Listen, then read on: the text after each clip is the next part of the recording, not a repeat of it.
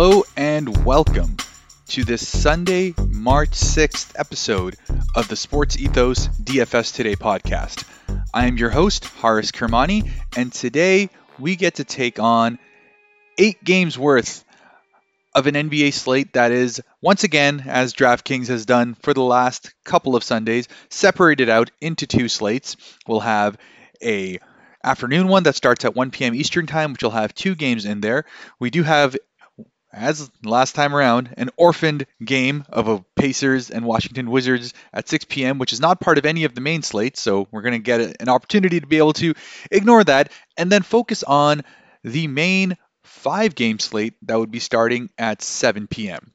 So really gives you those 2 opportunities to be able to get in.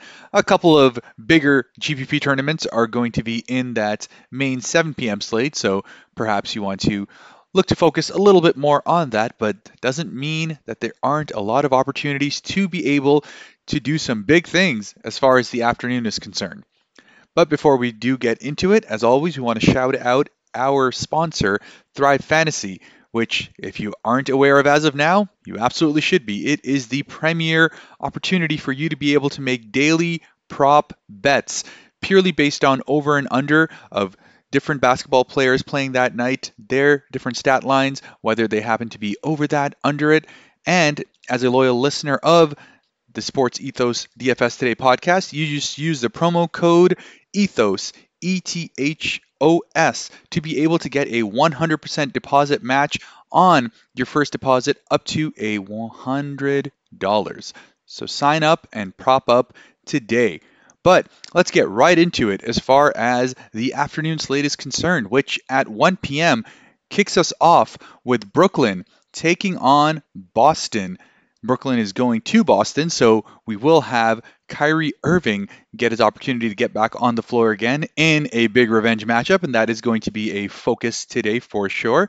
As far as the game totals are concerned, we are looking at a 226 game total with the Boston Celtics favored to win by 4.5 points. As far as Brooklyn's concerned, first and foremost, Kevin Durant came back in that first game and showed absolutely zero signs of wear and tear. It looked like he was never gone at all. Usually you find that efficiency is something that takes a little bit of a hit, but even then, shot 10 of 21 in his first game back, 2 of 7 from the three-point line, to be able to put up 31 real points and get you up to 43.5 DK points. Now, he was 10,800 in that matchup against the Miami Heat, but he's dropped down to 9,900 over here. And in a 2-game slate, which will have really just one other major stud that I'll be looking to pay up for, Kevin Durant is absolutely smack dab in my radar to be able to go ahead and take. Plain and simple, it's clear that minutes restrictions, not a thing, which is really what's important, and the rest of the rust will just absolutely shake off. Boston is always a tough defensive matchup, and this is the lower game total of the 2 in the slate. But in a lower game total, you'll often find that the stars are the ones that are required to be that little bit more involved and to be able to take a little bit more of that scoring load, because the support players are often the ones that are getting locked down as a result. Plain and simple, Kevin Durant at 9,900, absolutely in play for me at that small forward, power forward eligibility. And then it just moves on into Kyrie Irving.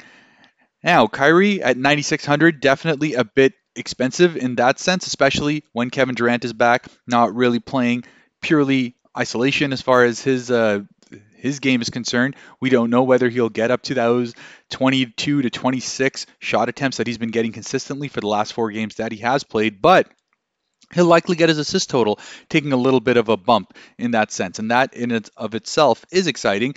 Not to mention Boston, of course, being probably the number 1 spot where Kyrie will get absolutely just destroyed by the crowd. There's no question about the animosity that has built up there over a period of time. Obviously, Kyrie, a former Boston Celtic, made it a very public desire to continue to stay with them, and then went ahead and just left, and that has left a massively sour taste in the mouth of the Boston faithful. So you can expect that there's going to be a lot of booze rained down on him, but Kyrie's not the type to let that get himself affected, and he's probably looking to put up a big revenge game here as well. So I am looking forward to seeing what Kyrie can do. Those are the 2 major guys I'm going to be focusing on as far as Brooklyn's concerned, but we have seen a number of these ancillary guys pick up their game over the last little while. Bruce Brown is the first one that jumps to mind as far as that's concerned. 4,900, not the most exciting price tag, and you have to also keep in mind that Seth Curry, who is probable, is going to be back over here. So that is likely to take a little bit of that sheen off. They did play together, but of course, Kyrie wasn't there in that game, so that changes a couple of things around as well. Regardless, if there's any ancillary player that I am looking at, it's likely going to be Bruce Brown, just because he's the one who's going to be able to take advantage of all that attention that's coming towards Kyrie and Kevin Durant. And he loves to get into that short roll, get that floater game going for him, and his minutes are pretty much guaranteed as one of the best defenders on this team. So if you're looking for a little bit of a pivot to get some exposure, Bruce Brown is going to be your guy. But moving on to the Boston Celtics. First of all, as far as the injury report's concerned, which I know I didn't give for the Brooklyn side, but other than Joe Harris and Ben Simmons being out, the only other major one was that Seth Curry, which he is listed as probable, so that's fine. As far as the Boston Celtics are concerned, we have Jaylen Brown, who's listed as questionable with his ankle sprain, so we'll have to see if he does, in fact, come out and play. Of course, this is the first game of the slate, so we'll be able to find out way in advance if that does happen. Because if it does, at his current price tag of $8,100, I am absolutely interested in him. We've talked about the fact in the past that both Tatum and Brown often get priced pretty similarly, and both of them get priced pretty appropriately, which makes it less exciting to be able to take one or the other. But if Jaylen Brown is coming in at 8,100 and he's not looking to have any restrictions coming in, I do have a little bit more interest in him than I do of Jason Tatum, who, by the way, at 9,500 is also at a very good price tag for what he has been consistently doing. He's got two straight 50 DK points games, 3 out of the last 4 being 50 plus, so we know that upside is there. And more importantly, his stroke is starting to come around. The last 2 games has shot 48% and 56% from the field respectively. We know his field goal attempts are always going to be very consistent. The only thing that goes a little bit away when Jaylen Brown is also there is some of those opportunities to be able to get those assists and rebounds. We see more of those bigger stat line nights, especially on the assist side, once Jaylen Brown is out, because essentially the primary ball handling goes all over to Jason Tatum, because the other guards that they have here are more off-ball centric players. But as far as any of these little ancillary pieces are concerned, I will always like taking Marcus Smart. Just in general, he has so much diversity to his stat line. I took him in that Memphis game, he did well there. Took him in the Atlanta game prior to that, has also done well. And really for his price tag, which is sitting at that 6,100, there's just too many opportunities for him to consistently be able to hit that in a 2-game slate where you're looking for as much solidity as you can get, given the fact that you're hoping your studs will carry you and then you'll have the dart throw to kind of differentiate your lineup. To me, Marcus Smart is the smart play to be able to make over someone like a Derek White, who just plain and simple is not getting the same kind of minutes, the same kind of usage. And he's always been more of a, make the smart basketball play, get himself into the right spots to be able to get his thing going. He's not really going to force something to get his own, which is sometimes what Marcus Smart can do to the detriment of the team. But as far as DK points are concerned, it gives him more opportunities to be able to do that. He's not ever been a great offensive player, but he'll always get those opportunities to be able to put his shots up, and he has zero qualms about doing that the first opportunity he gets. So I'm good with taking Marcus Smart. I know Robert Williams is always a popular pick, and at this price tag at 6,400, he may be one of the centers that I am absolutely looking at, given the fact that I am going to speak about the center on the Phoenix side, who I may be a little bit more interested in taking over someone like a Robert Williams. I think both of those are absolutely in play at 6,400. We know that he can just rack up those rebounds. This isn't a Brooklyn team that is super high or super tall at the front court, so he does get more of an opportunity to be a little bit more attacking. We know that Robert Williams otherwise is slightly undersized as far as centers are concerned, but doesn't have to worry about that as much here, nor does he have to worry about someone being a dominant big man that could potentially get him into some sort of foul trouble. So absolutely okay with taking either of those. Moving on to the Phoenix and Milwaukee game. And game total is sitting at 231.5 here, with the Milwaukee Bucks favored to win by 9 points. So definitely the bigger of the two spreads as far as we're seeing, both in game totals as well as the potential point spread, which does give this a little bit more of a risky air to it.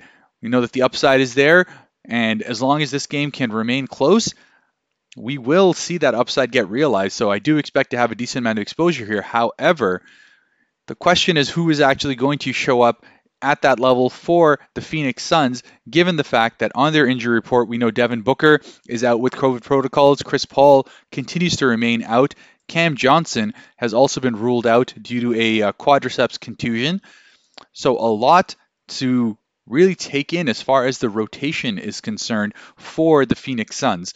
Really, exactly what I'm talking about from the previous option with regards to Robert Williams. I do like DeAndre Ayton better at the same kind of price tag over here.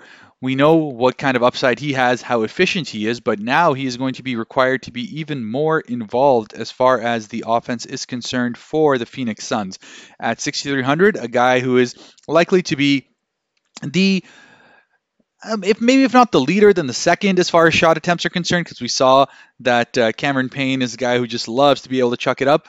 But with Cam Johnson also out, who had been on an absolute tear, there really is going to be a lot needed, not only from DeAndre Ayton himself, but also from Mikal Bridges, who by and large has always been a guy, much like the Derek White situation that we spoke about, isn't necessarily looking for his own as far as offense is concerned. He's more content of playing within the flow of everything that's going, choosing to remain efficient, picking the right shots, but he is going to be required to be more involved here, and that gives him a lot of upside as far as his price tag is concerned. At 5,800 for a guy who has shown a lot of flashes as far as his offensive versatility is concerned, I believe will be more involved today, will be more required, and given the fact that he's already the best defender also on the team, means that he's going to be taking a lot on his end. So between Ayton and Bridges, absolutely love taking those players. And Cam Payne, he's just going to be chalk. I don't need to speak too much about him. Coming off an absolutely monster 46 DK points game, locked in as the primary ball handler, the primary point guard, put up 16 assists in that last game against the Knicks. I know now we know Milwaukee is a different beast as far as the defensive side of things are concerned, and the fact that he's going to be chased around by Drew Holiday for a long period of this does put a little bit of a capper on what that upside could be. I don't expect him to get into the 40s again, but regardless, a starting point guard is going to be playing 30 plus minutes guaranteed at 4,800. It's absolutely in play, and that same mantra goes for Jay Crowder as well, a guy who you know loves to get up for the big games, loves to get scrappy with it, has gotten into a number of scraps with Giannis in the past as well. So I expect this to be a chippy game going all the way through.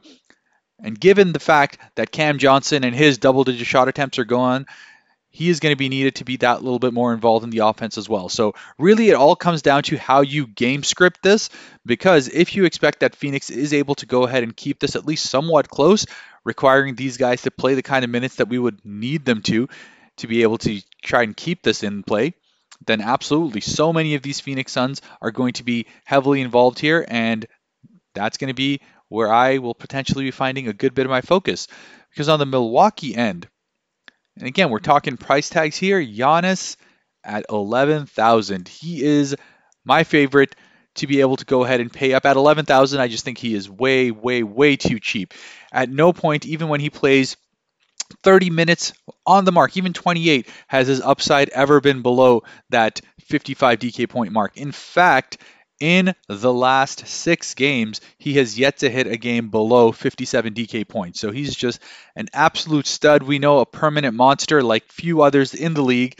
Coming up in a fast-paced matchup, coming up in a finals rematch, even though we have a little less as far as Phoenix's side is concerned, you know that the Bucks will be looking to make that statement, especially at home. So Giannis is going to be, to me, the highest raw points total scorer on this entire slate of 2 games. And given the fact that we need as many of those as possible with the number of value options that we do have available, I don't see myself not having Giannis in pretty much every lineup of mine. He's going to be absolutely locked in.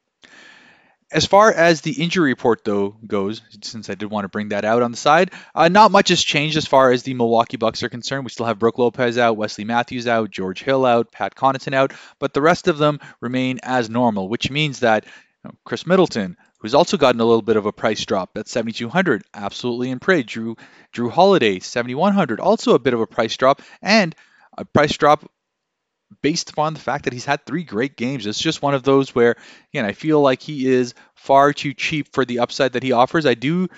Usually, I would say I like Chris Middleton more than I like Drew Holiday, but given the fact that Chris Middleton will likely get more of that wing attention, more of that Jay Crowder attention, more of that Mikal Bridges attention, I do feel that Drew Holiday is in a better position to be able to take advantage of this matchup. Cameron Payne, on the other hand, very undersized, not the quickest as far as lateral movement's concerned, and not the strongest either. Just will have a lot of struggle trying to stay up there with Drew Holiday. So definitely of the two there, I'm more interested in that. Bobby Portis is always in play for 6,000, but given the two centers that we've talked about between DeAndre Ayton and Robert Williams, both of those I like quite a bit better than Bobby Portis. So he'll probably be the guy I do fade in on this side over here. And then just as far as the ancillary pieces are concerned, if you're looking for a GPP pivot, if the game looks like it's going to get even slightly out of hand, then you know that a combination of either Grayson Allen and Jordan Nwora will find themselves getting more minutes here. I don't necessarily love them, given the fact that their minutes are up and down, especially someone like Grayson Allen, who should be getting more minutes, but has only gotten 6 shot attempts in that time, and not all that involved as far as the offense is concerned. But at 3,300, I wouldn't fault you for doing that, and if it's something that rounds out your lineup, hey, absolutely go for it. Now, given that this is the morning slate, I will speak on the two games here and give my tier list for that. So we'll start off with our expensive option, and as I said, of all the guys over here, the raw points total are what matters the most, and that makes Giannis at 11,000 my favorite pick as far as my expensive tier of guys are concerned. He's just in a great matchup in a finals rematch at home, looking to put that stamp of authority, regardless of who is there on the Phoenix side. Giannis is going to be my guy. As far as mid-tier is concerned, and I think there's a number of valid options to be able to go here, but DeAndre Ayton at 6,300 is going to be my pick. Going the other side over there, going up against a matchup in which he did quite well, not only in the finals as well, but in general against the Milwaukee Bucks. DeAndre Ayton has found himself doing quite well in just 26 minutes in the first game they played this year. He put up 39 DK points there as well, shooting 12 of 14. I don't necessarily expect him to have that level of efficiency, but his shot attempts should be going through the roof in this kind of a matchup. So definitely a key guy to be able to keep in place, and he's going to be my pick for the mid-tier. And as far as value is concerned, and this is where it's a little bit more iffy on where you could potentially be looking at here. And at 4,900 or less, it's going to have to be Cam Payne. Plain and simple, he's the chalkiest of picks to be able to go ahead and throw out there, and he's definitely going to be in more of those matchups. So if you're looking for a little bit of a pivot to kind of not only take him, but to look at where you could potentially see a little bit more of a contrarian lineup, would be with Bruce Brown at 4,900. That would be my other pick as far as the value tier is concerned. Again, that small forward eligibility gives him a little versatility on where you could fit him in on the lineup as well. I do believe he'll get a good bit of involvement in the offense with the defense so keyed in on both Kevin Durant and Kyrie Irving. So that'll make an interesting switch to be able to round out the rest of your lineup. But moving on to that main slate, just as stated before, that 6 p.m. game will not be part of the main 5-game slate over here. So Indiana Pacers and Washington Wizards, we can go ahead and ignore that one and move right into our 7 p.m. slate, which will consist of 5 games, starting off with Memphis taking on the Houston Rockets in a game which has a 235.5 game total, which is our highest game total of the night. But the caveat being that the Memphis Grizzlies are being favored by 10.5 points, so not the most exciting in that sense. Potential for a blowout over here. As far as the Memphis Grizzlies are concerned, we still have the regular guys all good to go. Dylan Brooks continues to be out, and the rest of them, just the irrelevant ones coming at the bottom. Nothing that will affect as far as their rotation is concerned.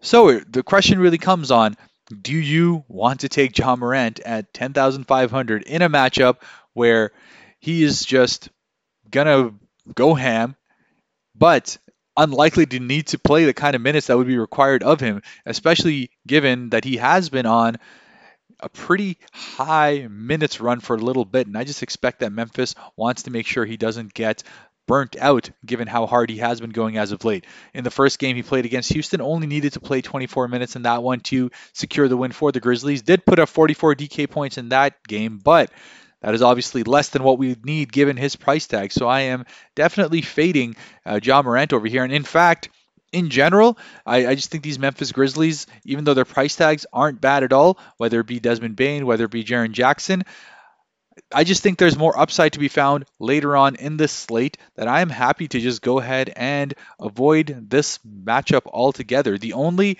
kind of side note I may have to that is that I may be looking at Kyle Anderson and DeAnthony Melton. And again, this is more of a GPP pivot, absolutely not someone that you should just be straight targeting. But if we do get a blowout situation over here, we're likely to get them to see a couple more minutes on here.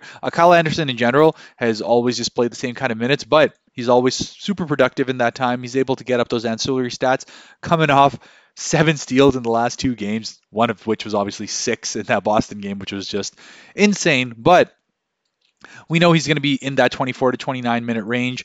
Not the most exciting pick at 4,600, but coming up against a Houston team which is just absolutely porous as far as defense is concerned, and also porous as far as turnovers are concerned, means that there is a lot of opportunity for him to be able to rack up those stats.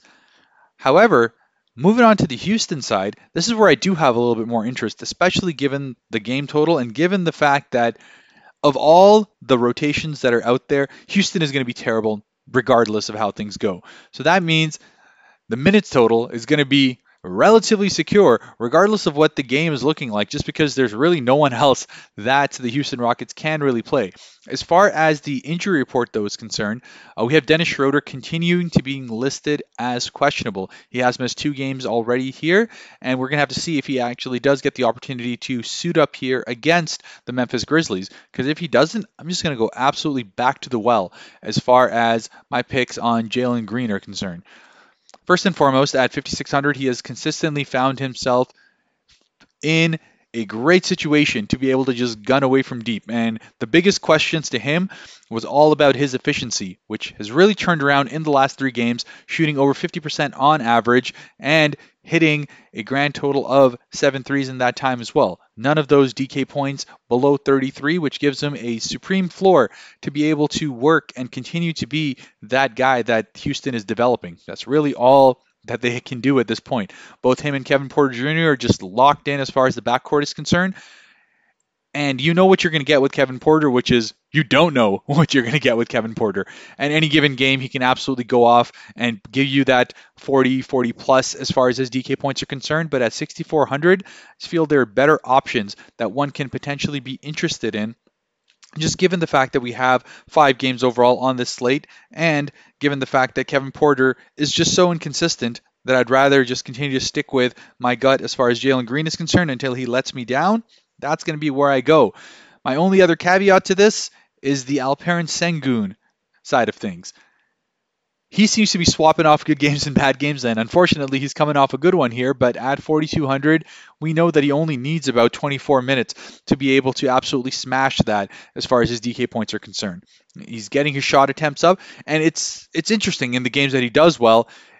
It's clear that Houston is content to go with the hot hand on those ones. He got 15 attempts up in the Clippers game where he put up 33 DK points. He got double-digit attempts up against Denver where he went up and put 30 DK points as well. And his rebounding total kind of goes with it as well. So it's kind of an all-together thing. If Sengun is shooting well, the rest of his game kind of brings itself along with it because he just gets that much more involved in the offense.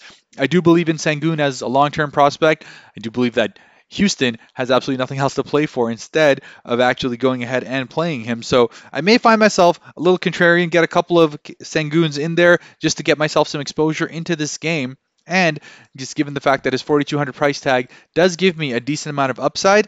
And you got to keep in mind in the 2 games that he's already played against Memphis, he's racked up nearly 30 DK points on average, only playing 20 minutes a game in those ones as well. So has enjoyed the matchup, has been able to rack up his stocks in that time as well. So looking forward to seeing if he can do a little bit more of that. But moving on to the next game, which is the Utah Jazz taking on the Oklahoma City Thunder, a 221.5 game total. And this one, the biggest point spread of the night, has the Utah Jazz favored by 13.5 points. And I'm going to keep it just absolutely simple over here. I am not interested in anyone as far as the Utah Jazz are concerned. Rudy Gobert is at an absolutely fantastic price tag. Don't get me wrong, 8,500. He's absolutely killed OKC in the 2 games that are there, but there is just too much risk for me to go ahead and take him here, given the fact that I do have other options that I feel a lot more confident with and doesn't require me to hamstring 8,500 of my budget in a game in which he may only be needed to play somewhere in the low 20s as far as minutes are concerned. OKC, even though they've been pretty decent at home in terms of keeping games close, with the amount of injuries that they have to their primary offensive guys, I just don't have faith in them keeping this even somewhat close. So I'm just going ahead and avoiding Utah. And really that leads into the OKC side as well, where I do have interest in some of those mid-tier guys, but with Josh Giddey continuing to be out, Lou Dort continuing to be out, and the rest of their injury report just being a sea of red. Williams is out, Jerome is out, Favors is out, Aaron Wiggins is questionable. It's just not enough in the tank as far as their offense is concerned for me to think about Shai Gilgeous-Alexander at 10,400. As far as he's concerned, we know that if the game is somehow going to remain close, it's going to be because he did well.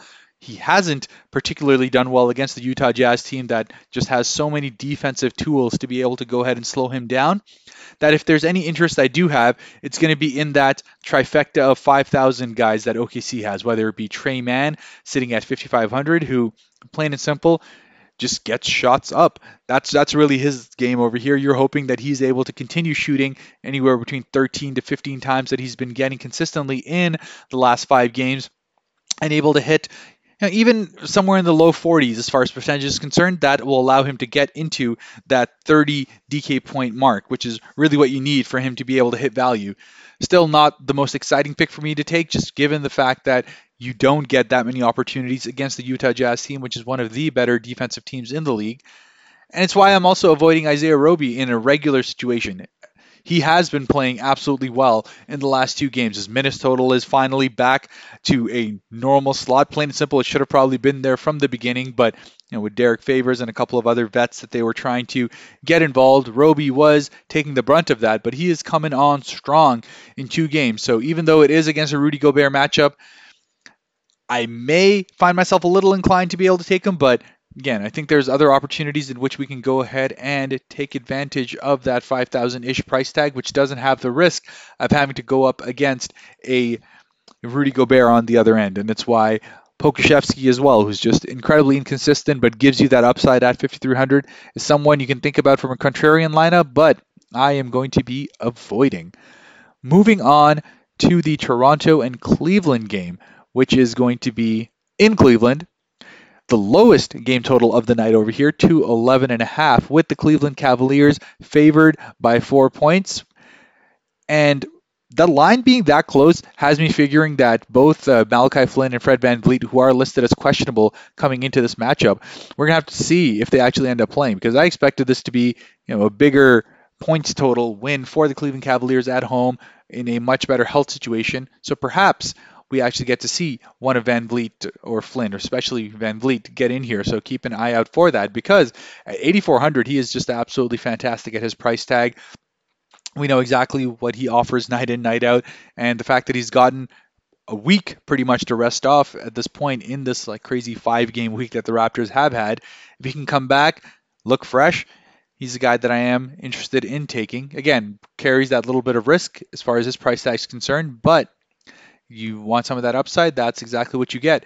Pascal Siakam at 9,400, though, would be kind of the pivot away from that. If we see that Fred VanVleet is to be ruled out, then Siakam absolutely becomes a big play for them, given the fact that just in general, the offense is going to run through him. But more so than that, given the bigger bodies that Cleveland have on the other end, the Raptors' best chance is to keep attacking that in the paint on him, and Siakam is their best opportunity to be able to get them off kilter, a little into foul trouble. And if he can shoot 20 times as he did against Orlando in that last game, which he's more prone to do when people are out, and then he definitely gets a great boost as far as his floor is concerned. So 9,400, one of my more favorite studs as far as this slate is concerned. But if we see that VanVleet is going to be out, then Scotty Barnes just continues to be a guy that I am absolutely interested in. did really well against Cleveland that first game that he did play. Put up 37 DK points in that one, even though he didn't have a great shooting night. But this clash of the rookies is a thing. You can see that he really does look to come out hard against other matchups in which rookies are there that are in against him as far as the Rookie of the Year race is concerned. And Mobley, who is absolutely the front runner, this is going to be Scotty's opportunity to show that this isn't a closed book race just as of yet. He has been coming in super hot, had a little bit of an off game against the Orlando Magic squad where he put up 25 DK points. A 4 of 15 shooting night, which has been way off the norm for him, a guy who has been just absolutely on fire to start this month of March, shooting nearly 60% in those two games there. So I expect him to get back to some sort of normalcy on this one here. And at 7,000, yes, he's gotten a little bit of a bump as far as his price is concerned, but I think that floor is just absolutely secure for how much the Toronto Raptors are running with him. And I know Mike's going to be excited for me to say this, but Gary Trent is not a guy I am targeting on here. Right? Has been in a massive slump as of late. No two ways about it. At 6,600, I believe that price tag has a little bit more room to come down while he gets his shot going. But hey, you never know. As soon as I've said I'm not going to take him because given he shot 6 of 35 in his last two games, I expect him to come out firing here. So we'll see how that ends up working out.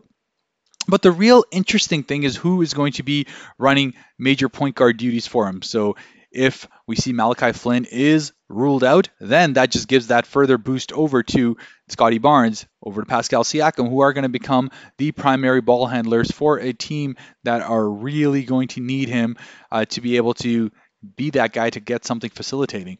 Because beyond that, that's been one of the bigger concerns as far as the Raptors are. Not enough ball handlers alongside the fact that their front court has been undersized. So we'll see how this turns out. Moving on into the Cleveland side, though, we see Darius Garland coming off a ridiculous game against the Philadelphia 76ers.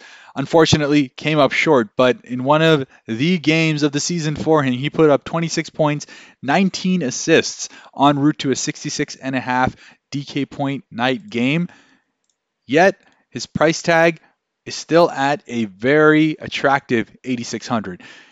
Even more so because as far as the injury report's concerned, we know that Karis LeVert continues to be doubtful. He has missed already 5 games. Unlikely he'll make it for this one. Rajon Rondo, who is also doubtful with his toe, means that Darius Garland is going to continue to be required as that absolute ultimate ball handler for them. Everything going through him. And at 8,600, given the fact I know how Raptors end up playing, they are going to really look to crowd him out here and try and make someone else score. He has had 2 great games against the Toronto Raptors are concerned.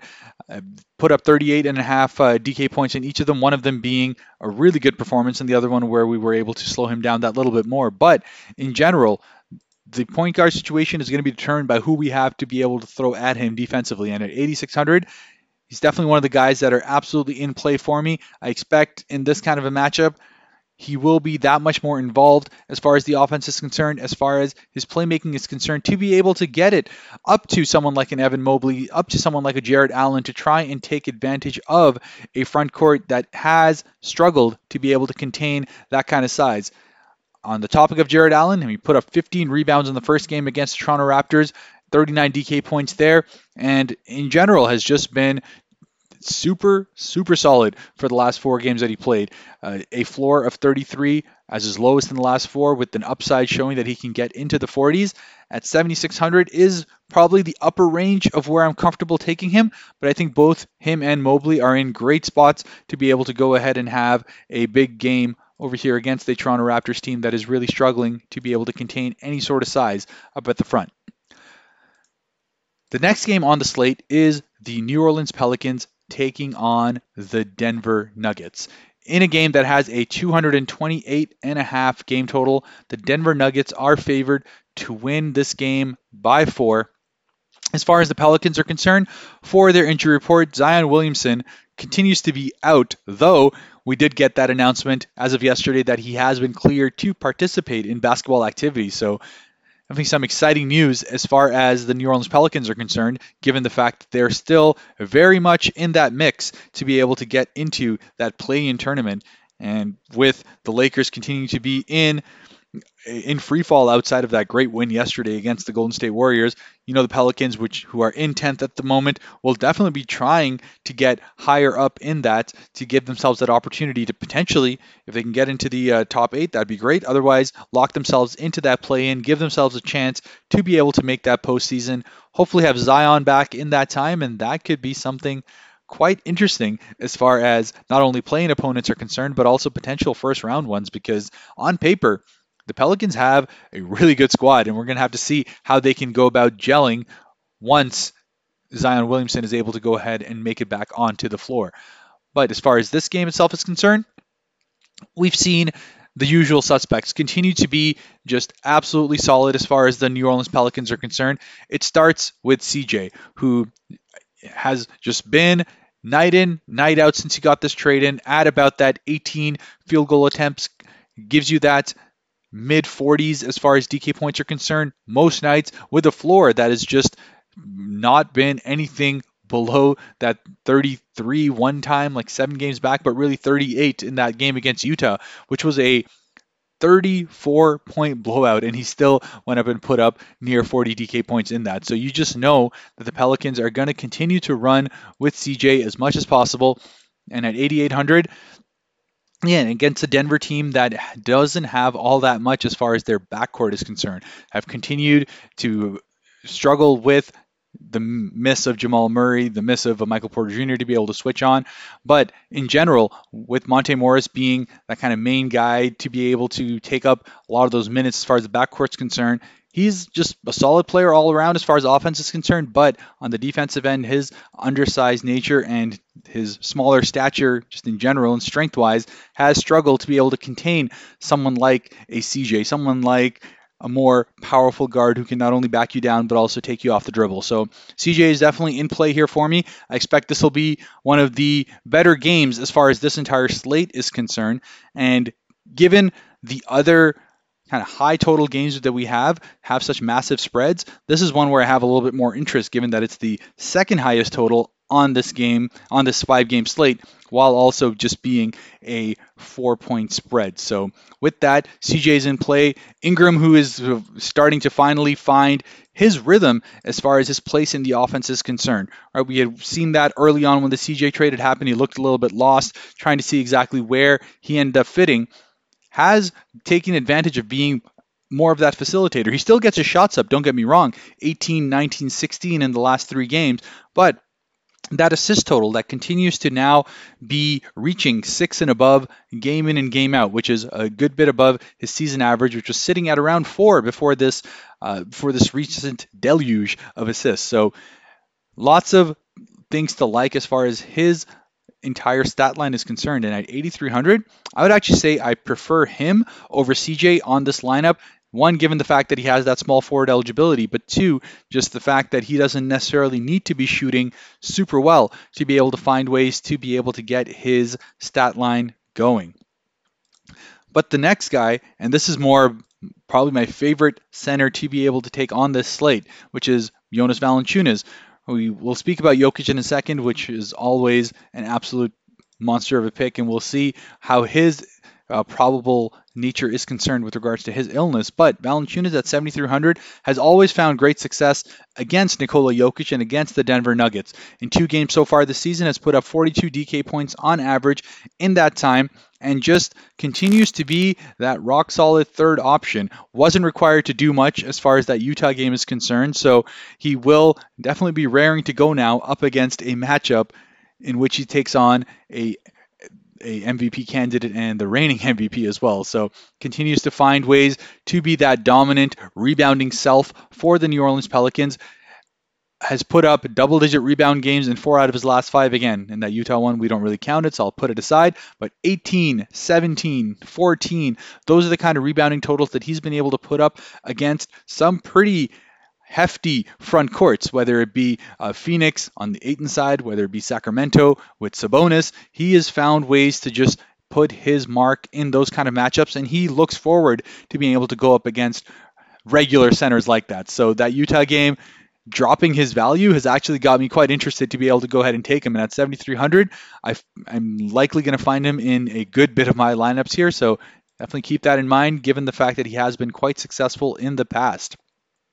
On the Denver side of things, the injury report continues to be very much what we've seen so far. We know that Michael Porter Jr. is actually going over to the G League side to be able to get a little bit of his game shake back in, get through full games that way, and hopefully we'll be able to see him back on the floor soon enough, which is really the same optimism that surrounds Jamal Murray as well, where they're hoping that both these guys will be able to make their debut prior to the playoffs.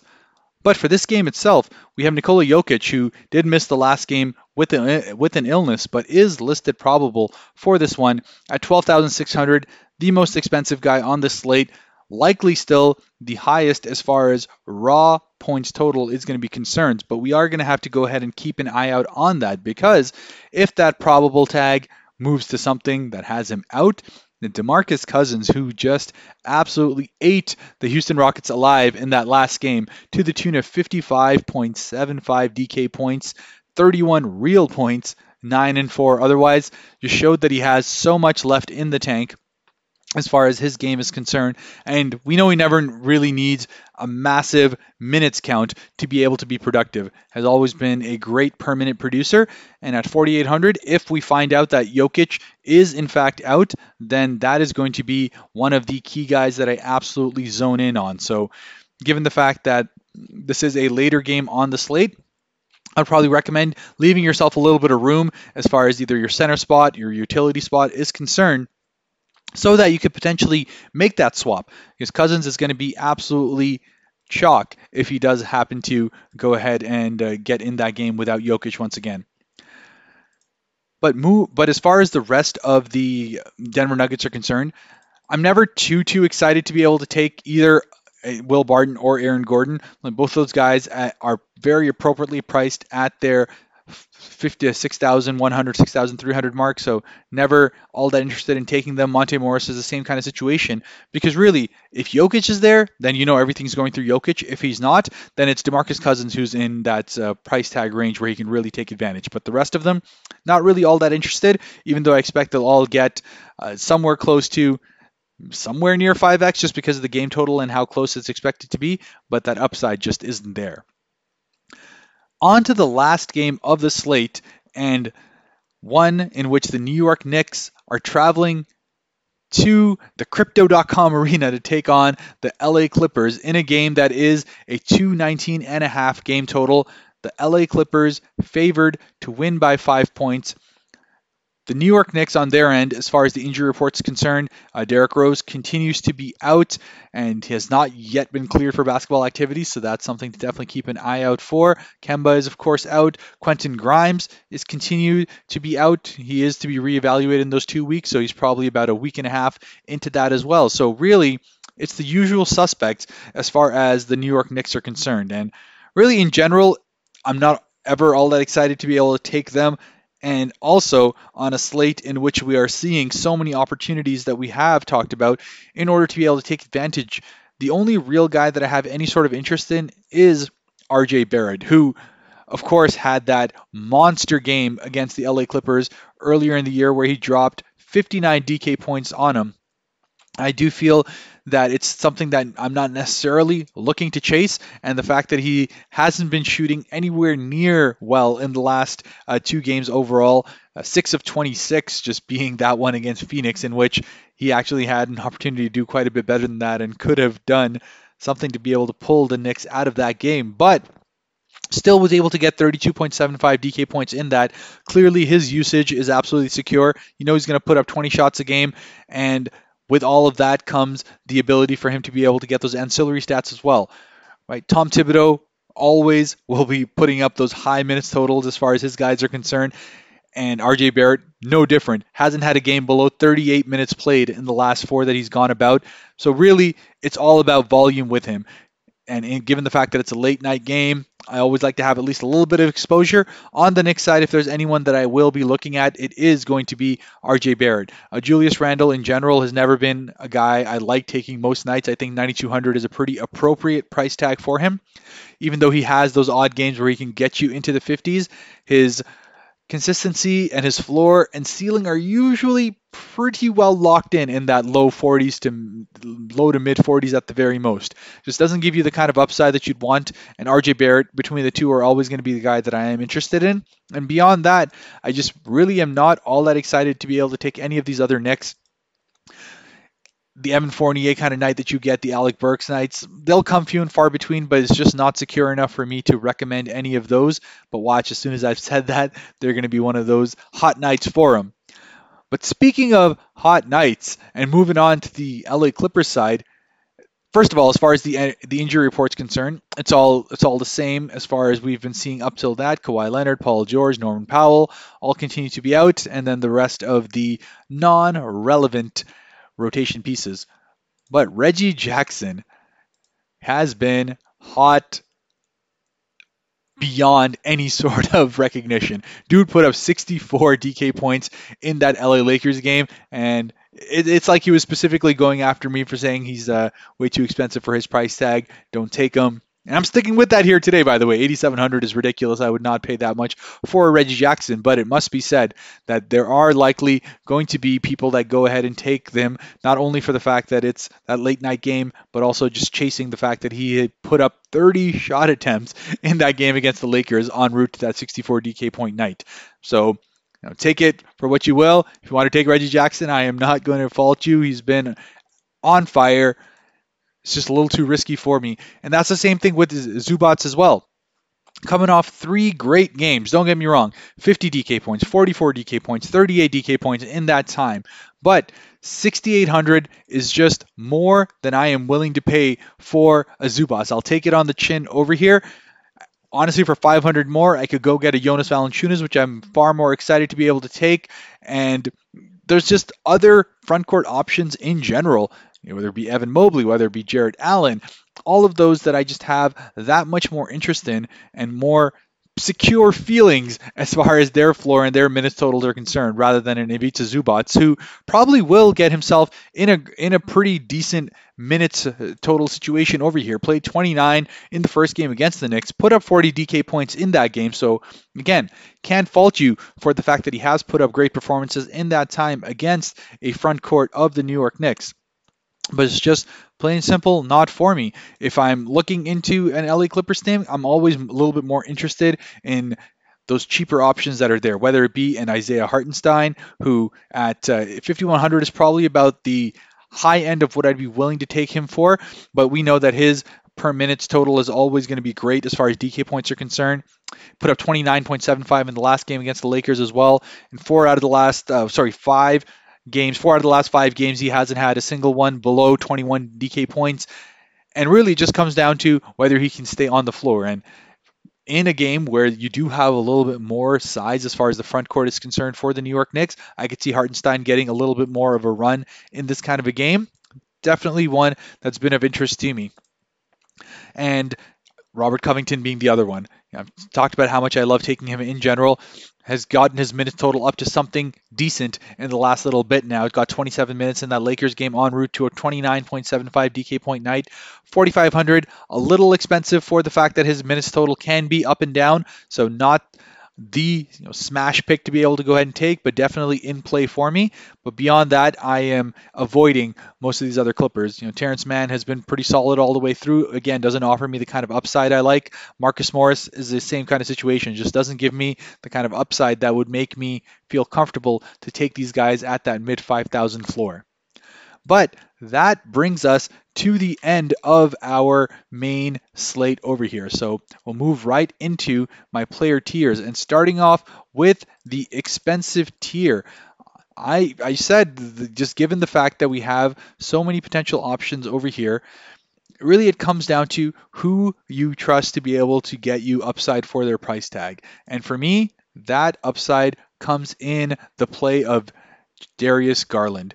At 8,600, I just think that's a great price tag to be able to take him in a matchup that, with the Raptors potentially missing out a number of their major backcourt options, yet are still going to likely be able to keep it tight with the other offenses that are there, the other offensive options that are there. I think Garland at 8,600 just gives you so much to love as far as his upside is concerned. We saw his assists upside in the last game. He didn't necessarily need to shoot out of his mind, though he did still put up 26 real points in that as well. So while I'm not necessarily looking to chase 60 as far as his DK points are concerned, I do think 50 plus is on the cards here in a great matchup for him, for the Cleveland Cavaliers, playing at home against the Toronto Raptors that are currently missing a couple of their major pieces. As far as the mid-tier is concerned, exactly what I said with regards to front courts and guys who love going up against big front court opposition. Jonas Valanciunas, 7,300 is just, to me, the best center option to be able to take for a combination of his price and his upside. Has done well against Jokic consistently. You got to keep in mind, he shot 59% in that time against the Nuggets in the 2 games that he's played, put up 42 DK points on average, and just has shown no signs of slowing down, aside from the fact that his minutes can get up and down on a game that isn't close. But in this game, it is going to be like that. The highest points total of any close game out there. So Jonas Valanciunas is my play as far as the mid-tier is concerned.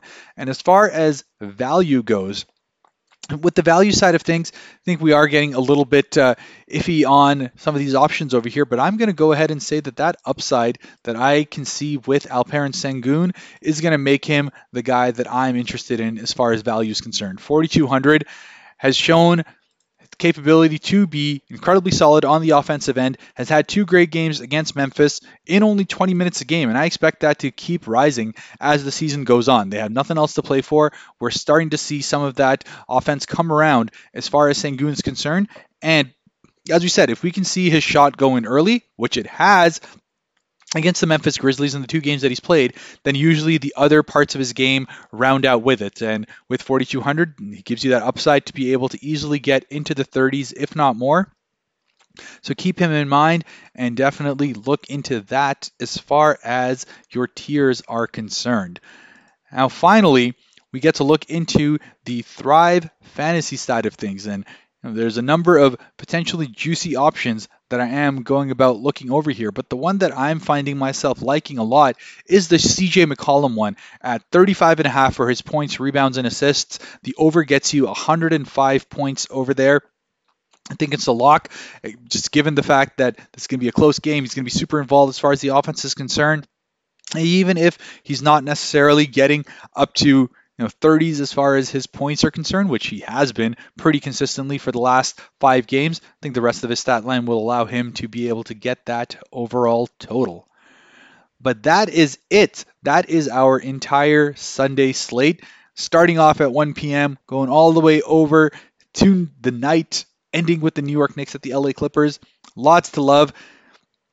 And speaking of love, we love the love that you guys give us on all the feedback that we get on these podcasts, right? So give us 5 stars anywhere that you listen to your podcast. Definitely give us any comments. You can reach me as always at HAK_devil on Twitter, where you can hit me up with your spicy takes. See whether in fact it will be spicy going off today against the Cleveland Cavaliers, whether we'll be seeing some more tight matchups to be able to go ahead and come, and who you are excited to be able to see really come out on top with some of these DFS picks that we are seeing tonight.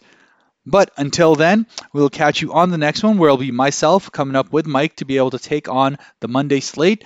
But until then, let's get in on these tournaments and let's cash in on some of these picks.